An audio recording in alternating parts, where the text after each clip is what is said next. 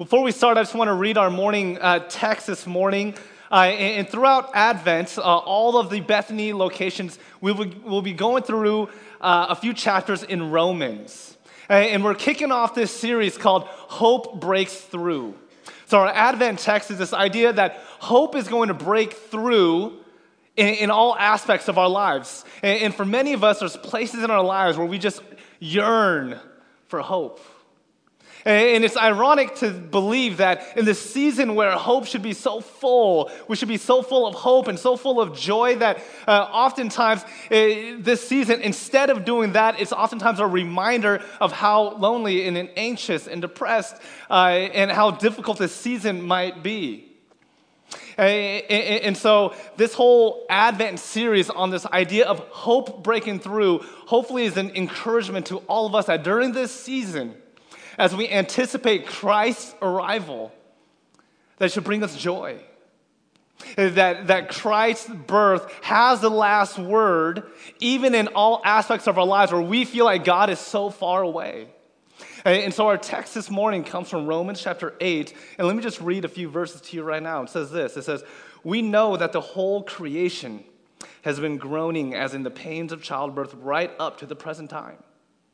Not only so, but we ourselves, who have been the first fruits of the Spirit, groan inwardly as we wait eagerly for our adoption to sonship, the redemption of our bodies. For in this hope we are saved." Let me read that again. "For in this hope we are saved. But hope that is seen is no hope at all. Who hopes for what they already have? But if we hope for what we do not yet have, we wait for it patiently. In the same way, the Spirit helps us in our weakness. We do not know what we ought to pray for, but the Spirit himself intercedes for us through wordless groans. And he who searches our hearts knows the minds of the Spirit, because the Spirit intercedes for God's people in accordance with God's will." Let me just pray for our time. God, thank you so much that during this season of Advent, as we anticipate your arrival, as we celebrate your birth, that we are reminded that along with that comes hope. And for many of us in this room sitting here, we need that. We desperately need to be reminded to be hopeful people, and that in and through you, you give us that. In your name we pray. Amen. This morning we, again, talk about this idea of hope breaking through in our lives. And in each week we'll talk about different aspects of hope breaking through. This morning we talk about unbelief. We talk about unbelief, hope breaking through our unbelief. Now I know this is a loaded topic. And there's so many rabbit trails that we can go into. But again, as I was saying earlier, that during this season, a season when we should be most hopeful and feel the most joy, for some reason, it becomes the opposite. The antithetical emotions become heightened during this time. And if we're being really honest with ourselves, and I'm being honest with myself as well, is that we've all wrestled through seasons of unbelief. And that comes in all shapes and different sizes. Maybe it's an unbelief in God. And if you're here and you have no idea about God and you don't even know if you believe in God, I just want to say thank you for being here. Thank you for taking a chance on showing up Sunday morning. And for some of us, we are followers of Jesus, but we don't believe. We have this unbelief that God will actually come through, because there's places in our lives that we've wrestled with and struggled with, not only days, but weeks and years, and for many of us, our entire lives, and yet we ask, God, where are you? And so we may follow Jesus, and we proclaim that Jesus is God in our lives, yet we don't believe that God will come through. And maybe some of us here, we know that God loves us, or we know that God loves people and God loves everybody else, but we have a hard time believing that God loves me. Yeah, sure, God loves everybody else, but oftentimes we have a difficult time believing that God sees us through the lens of worthiness and love. We have a difficult time believing in that. And so whether you feel that right now, I know that we felt that before, I know that in the future, these feelings of disbelief, of unbelief, God, where are you, will come. And it's a tough season to be in. And in that season, all we want is a sign. All we want is some hope, which we're talking about today. Is God, God, give me something. Have we ever prayed that before? I know that I have. God, give me a clue. Give me something. Throw me a piece of bread here. Give me something. We all yearn for that piece of hope that transcends our disbelief. And there's something about that yearning that is so sacred and so divine. I remember a couple of years ago, I went on a backpacking trip to Glacier National Park in Montana. And if you've ever been there before, you know how beautiful that place is. And I remember it was a good buddy of mine. We went up hiking and we said, okay, there's going to be a couple days and we're going to pack light. So I brought a little water bottle. I brought a little Nalgene to put in my backpack with a few other things. We bought a water purifier. And we said, all right, let's do this. It was about a 20-mile hike up and about a 20-mile hike back down. And it was hot. I remember we were going. I was drinking out of my Nalgene, and my friend was also. And probably about 10 to 12 miles in, we put our backpacks down. And we reached in he reached in for his water purifier. And he was looking in his bag. And I was getting a little nervous because, I'm sweating. It's, 90, almost 100 degrees outside. We're just hiking up a hill. For some reason, we think that's fun, walking up a huge hill and walking back down. That's what we did. That's what we were doing. And I was like, all right, Dan, what's going on? And he said, you know what, Prentice? I'm so sorry, but I forgot my water purifier. And here we are, finished our water bottle because we realized, well, it's okay if we finish it because we're just going to get some water from the stream. And yet, here my friend is saying, you know what, Prentice, I'm so sorry, but I forgot the water purifier. And we both kind of had this element of panic. And so we're like, all right, well, we're halfway up the mountain. We can't really go back down. I guess we could. Let's just keep going and just hope for a stream. I'm sure we'll run into one. And as we were going, it probably wasn't the brightest idea, but we found something. We finally found a stream of water. And yes, ideally, we would have loved to put it in an algae and then purify it and then drink it. But we were so parched. We were so thirsty. We ran to the stream, and it's like we never had water before. We'd stick our hand into the stream and just put water in our mouth and start drinking because we were so thirsty. And I think about that image. And I think about myself when there's a season in my life where I say, I yearn for hope. I yearn for that. I want it so bad, especially during this season when we should be reminded of God's glory and God's coming to save us, it says in Romans. And for some of us, we need to get to that place of that desperation. And some of us are there. And some of us have felt the relief that God gives us. It almost feels like, even physically, being so thirsty, almost, dying of thirst, dehydrated, and yet coming to the stream of water and receiving life.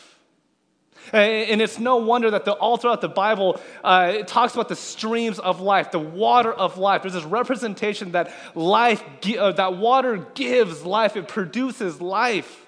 And for us, Dan and myself, running to that stream, we drank that water like never before because we understood that it was giving us life. And for many of us, we need hope from a stream of life that God offers to give us right now, today, while we're sitting in our seats. And we have different stories, all of us, I know it. But one thing for sure is this, is that our need for hope is a universal condition. Our need for a hope is a universal condition. Look what it says in verse 22. It says, we know that the whole creation has been groaning, as in the pains of childbirth, right up to the present time. The words of Paul, what he uses in Romans, seems graphic and yet appropriate. He says the creation, the whole creation groans. Everybody, everything groans in creation. And when I look up the word groan in the dictionary, I love what the dictionary definition says. It says groaning, or to groan, is an inarticulate sound. It's an inarticulate sound. In response, listen to this, in response to pain or despair. Groaning is an inarticulate sound in response to pain or despair. And Paul understood that, and yet he says the whole creation groans. All of creation has sounds of response in pain or despair. And I don't think anyone can deny that everybody goes through these seasons. Some longer, some shorter, but we all go through these seasons. Maybe it's a death of a loved one. Maybe it's a death of a relationship, death of a job, finances, dreams, and aspirations. And it doesn't matter what religion you are, doesn't matter who you claim as God, doesn't matter where you live, doesn't matter your cultural background, your ethnicity, doesn't matter your social economics, doesn't matter your age or life stage. We all have seasons of groaning. Doesn't matter how well you have put together yourself, doesn't matter all the things that you have. Remember a couple years ago, when I was in college, my first 2 years I was at WSU. I'm still mourning a couple weeks ago. But the Cougs will be back at it next Apple Cup, which I've been saying for several years. But while I was at WSU, I was in a fraternity. And every so often, our pledge class or the people that I lived with, we get together for kind of a reunion football game. And a couple years ago in the snow, we did just that. We went into this grassy field with snow in it, and we started playing football kind of as a reunion, and we kind of talk about our lives and what we've been up to. And for many of them, I've been seen in years and years and years. And I remember catching up with this one friend who has a reputation, even from when we were in college, to have it all put together. I mean, he was a good-looking guy. He comes from a lot of money. He has all the things that he wants. I remember in college at WSU, he was driving around a brand new Audi, and so he was one of those guys that had everything just put together. And we connected a couple years ago at that football game. And again, he moved to Arizona. Lives in a big house, works in finance, and again, just living the life. Has everything put together in the world's eyes. And not only that, a couple of years, or actually more than that, probably about 4 or 5 years ago, from when we had connected, he was even on the show Bachelorette. This is no joke, and he made it to close to the very end of The Bachelorette. I won't even tell you his name now because he was not a very nice person. So all that to say is it felt like he had everything put together. And I remember sitting back after our football game, we're catching up, and he's like, "Prince, yeah, I hear you're a pastor now." Yeah. Back then there was no way they would have guessed that. Yeah, man, that must be really cool. And then we kind of go over like what he's doing. He's working in finance and making a ton of money. And I was like, "Man, you must be living the life. You must be happy. You must be so joyful." And he sits back and he says, "You know what, Prentice?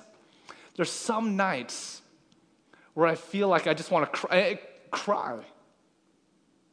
He said, "There's some nights, I don't know why, but there's some nights I just want to cry." So, and I'm thinking, I'm shocked. I'm like, you, in the world's eyes, have everything that people want. You have the looks, you have the women, you have all the attraction, you have money, you have you have all these things, and yet you're sitting back and you're telling me that there's parts of your life where you're not just only unhappy, but deeply, deeply unhappy." And he says, "Yes." And he goes back to what I do and says, "Man, life must be good for you. You get to help people. You get to talk about your beliefs," because he's not a Christian. And I was like, "Yeah, I do. I find that joyful. I find that a calling in my life." But it was odd or maybe surprising for me to hear that this person, who ever since I was in college to this day, through the lens of everybody else around him, has everything that anyone would ever want.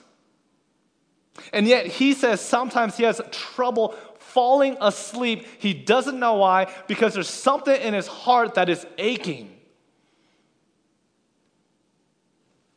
It doesn't matter what life gives you or what life doesn't give you. It doesn't matter how life is incredible to you, because some of us in this room, there's everything going on, and I love it. I'm so happy. I mean, just in this room, just even in the past couple of weeks, I've had the privilege to walk alongside people through death of a loved one, through other life situations that I won't say. And also, there's a couple in here that I'll be marrying in just a couple months. There's all seasons of life here, and yet no matter what, Paul says, we all groan, all creation groans. It's a universal condition that we all have. And it's something that I've wrestled with, even myself, even disbelief. And just as a side note, I don't think disbelief is the end of the world. I don't think disbelief is the opposite of having faith in God. As a matter of fact, I believe that disbelief can actually be a good thing that launches us into wrestling, really wrestling with the truth of who God is. But even so, even in our seasons of groaning, as followers of Jesus, we have hope. As a matter of fact, everybody has hope, and everyone finds hope in different things or in different people.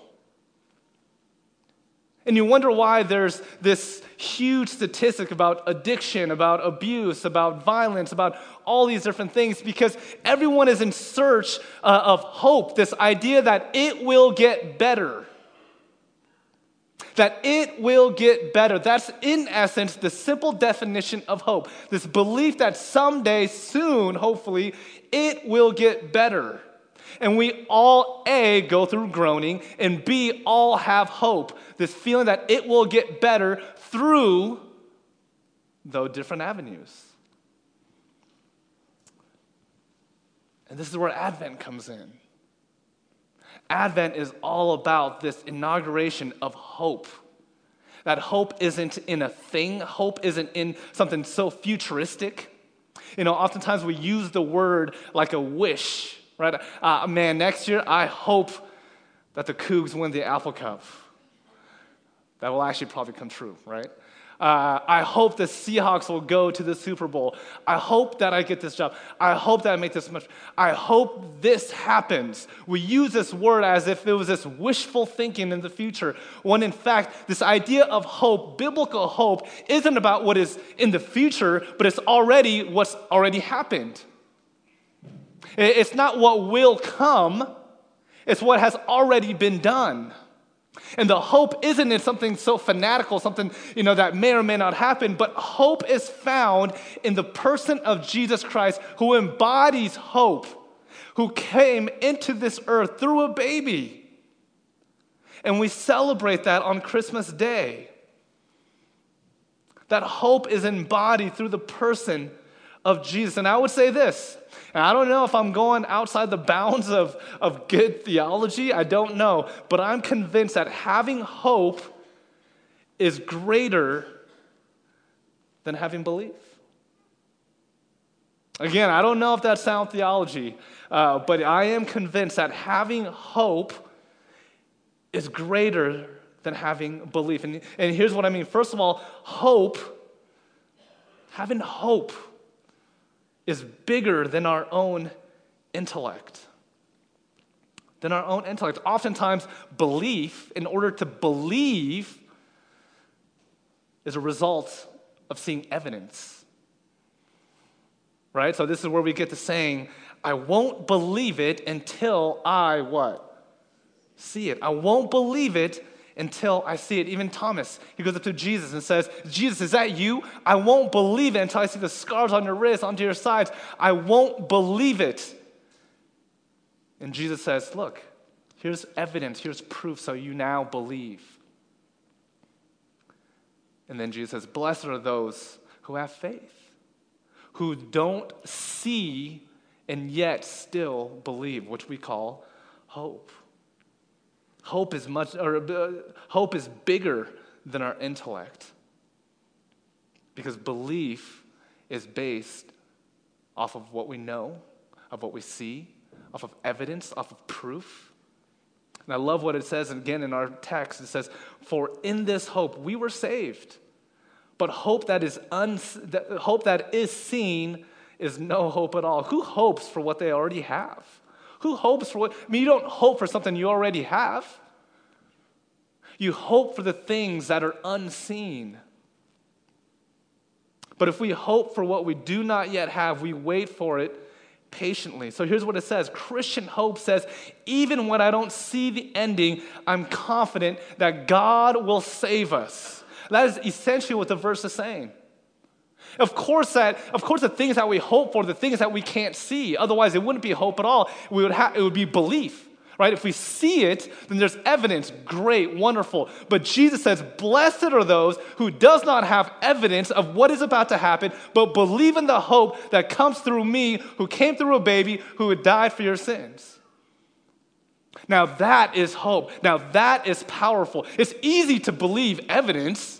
If we see it, great, it's there. God, you're going to come through. But Jesus is saying, hope is different. Hope is powerful because you are putting in faith in something you don't see. So Christian hope is so different than any other hope. Christian hope says this, even when I don't see the ending, even when I don't see how things will unfold, even when right now I feel this way, anxiety, depression, hurt, pain, anger, unforgiveness, whatever it is, even though I feel this, and I may not know how it's going to end, I know that it will get better.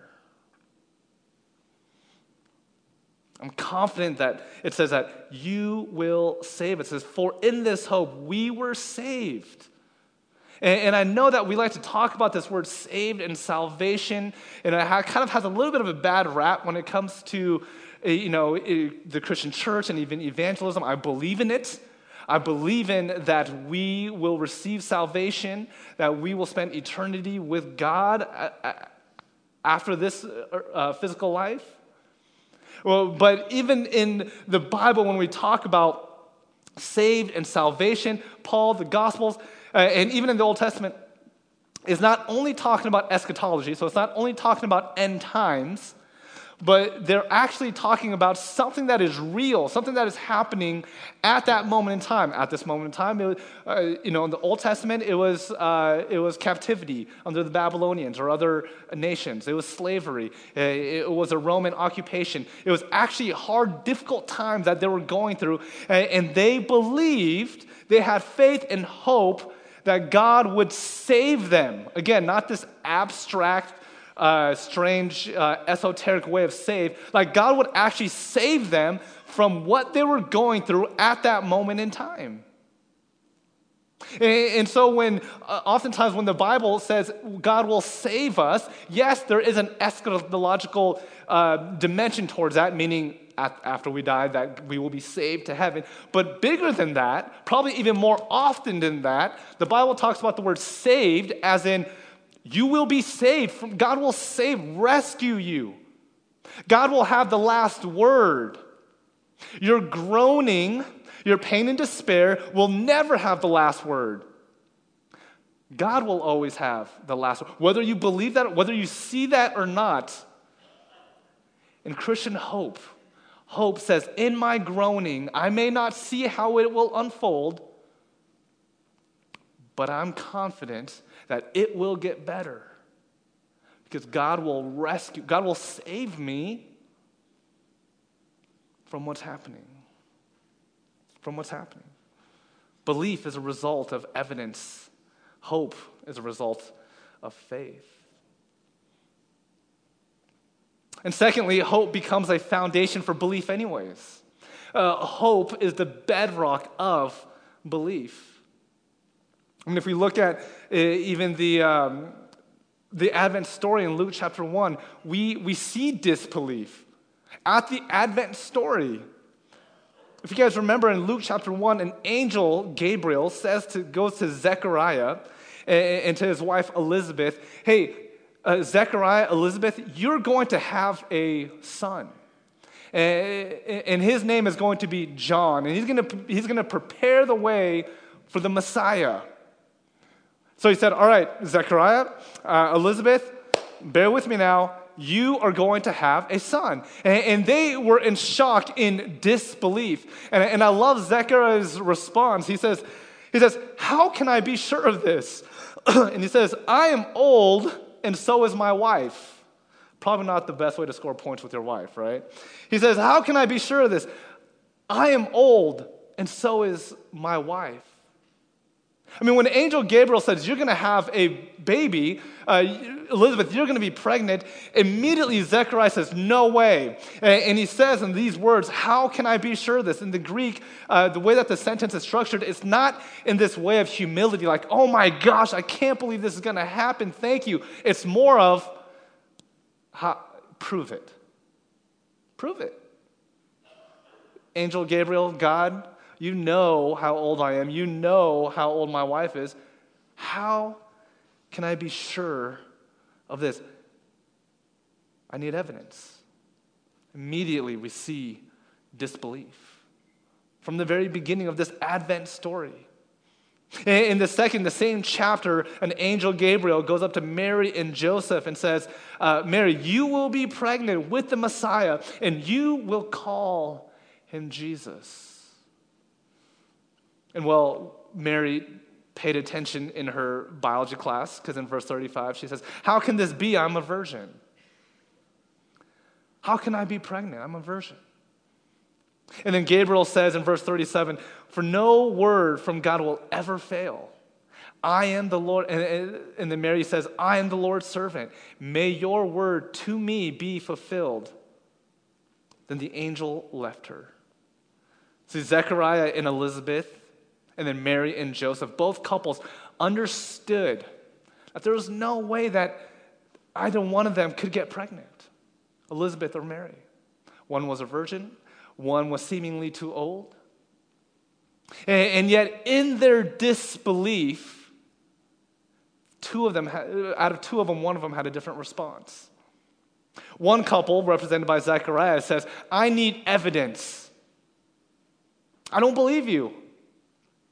The other, Mary, says, I love what she says, may your word to me be fulfilled. I am the Lord's servant. I mean, even in her heart of hearts, I can imagine her saying, I don't understand how this is going to unfold.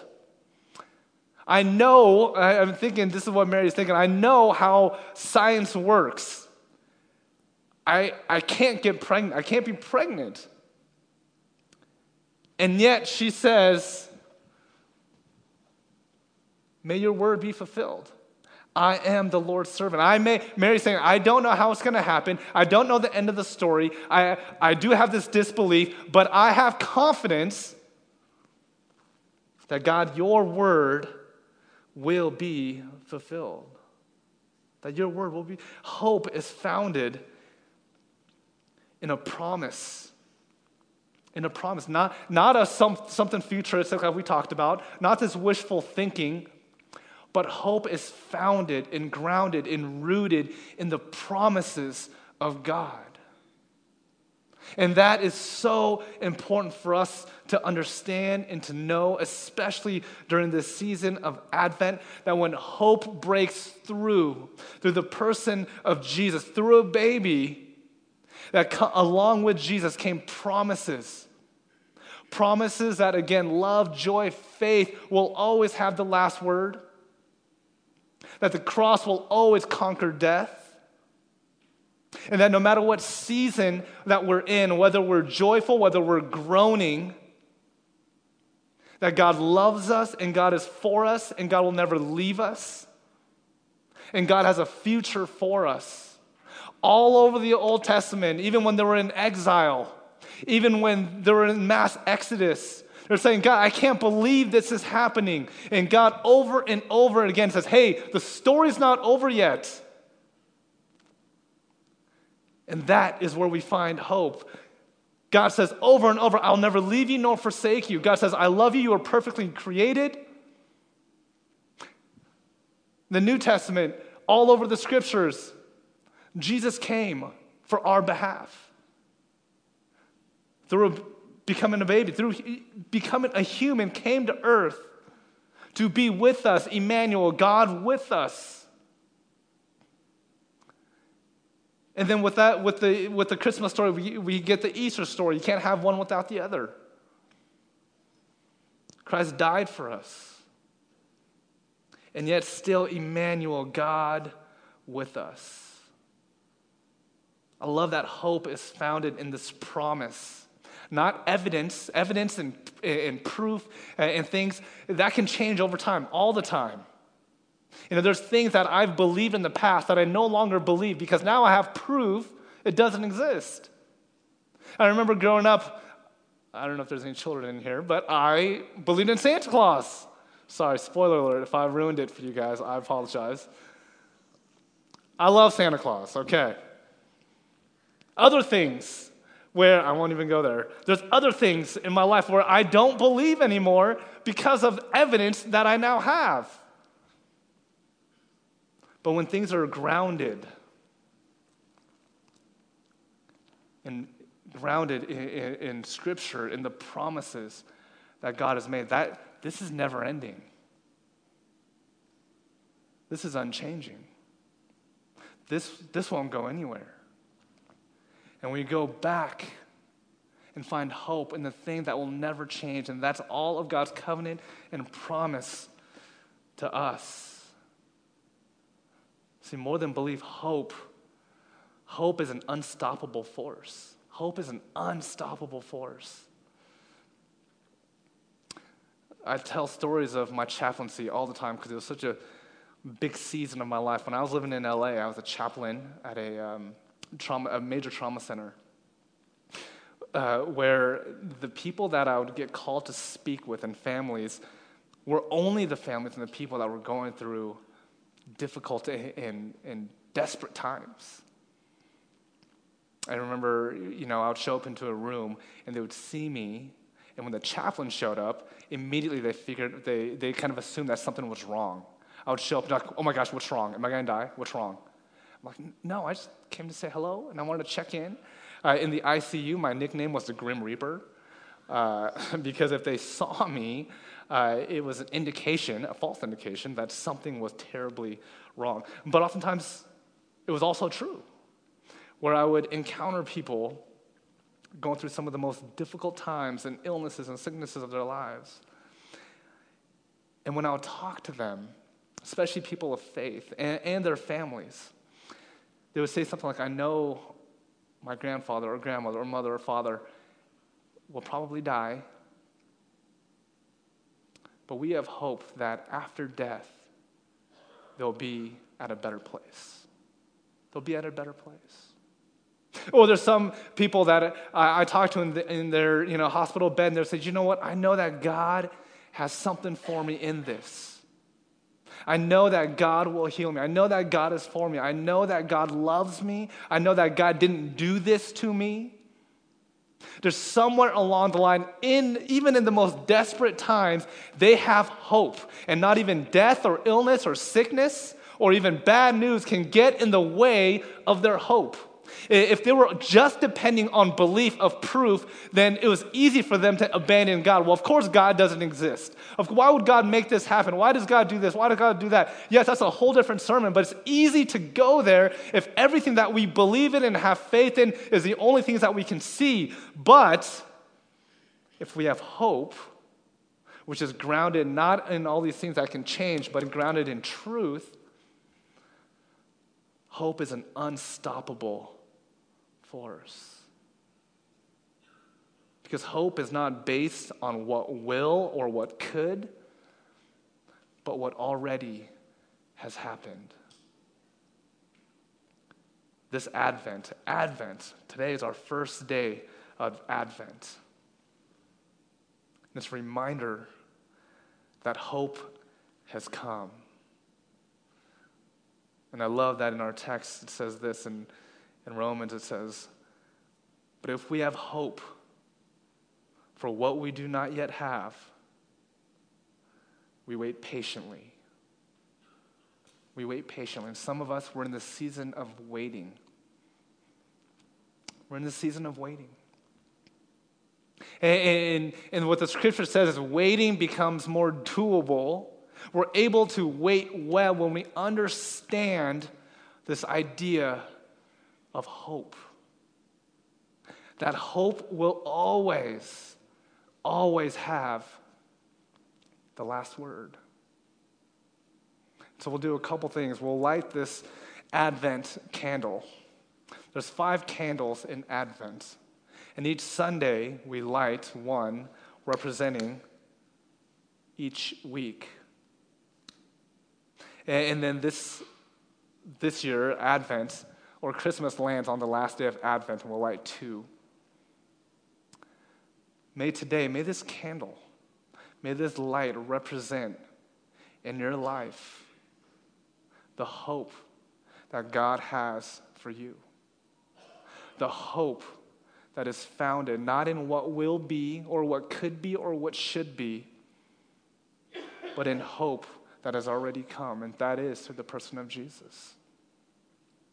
So wherever you're at, whether you're celebrating, whether you're here with so much joy, whether you're groaning, may we as a community believe in the promises of God, that God loves us, God is for us, and God will never abandon us, and God pursues us. And I love that song, the Reckless song, love the imagery. I get it every time. That when we feel so far away from hope, that Christ leaves the 99 for you and for me. And he says he kicks down the door, he lights up the darkness to pursue us. And I love that image. And again, I'm going to ask the worship team to join me as we continue in worship by partaking in communion. There's no Christmas without Easter. There's no Easter without communion. Though we focus on the birth of Jesus, we know that a purpose of Jesus' birth was to die on our behalf. And we find hope in the entirety of Christ. In Jesus' birth, life, teachings, death, and resurrection. So I'm going to ask the worship team to play a song that helps us reflect. And right now, what are those spaces in your life that you need hope? Where are you groaning? Believe that hope is more powerful than evidence. That hope is founded in truth, that it will get better. Maybe this is a message for you. Maybe this is a message for someone you know. And maybe you are in a stage where life is awesome, and that's so wonderful. Praise Jesus. But can you be a beacon of hope for somebody else? And I'm going to pray, and as we come to the table, may we be reminded that we have hope in our living God, in our resurrected God. Let's pray. God, thank you so much. That as we celebrate Advent, we celebrate you. We celebrate the hope. We celebrate you coming into the darkness and creating light. And if this message wasn't for me, or if it wasn't for us, God, may you use us to speak to others. In your name we pray. Amen.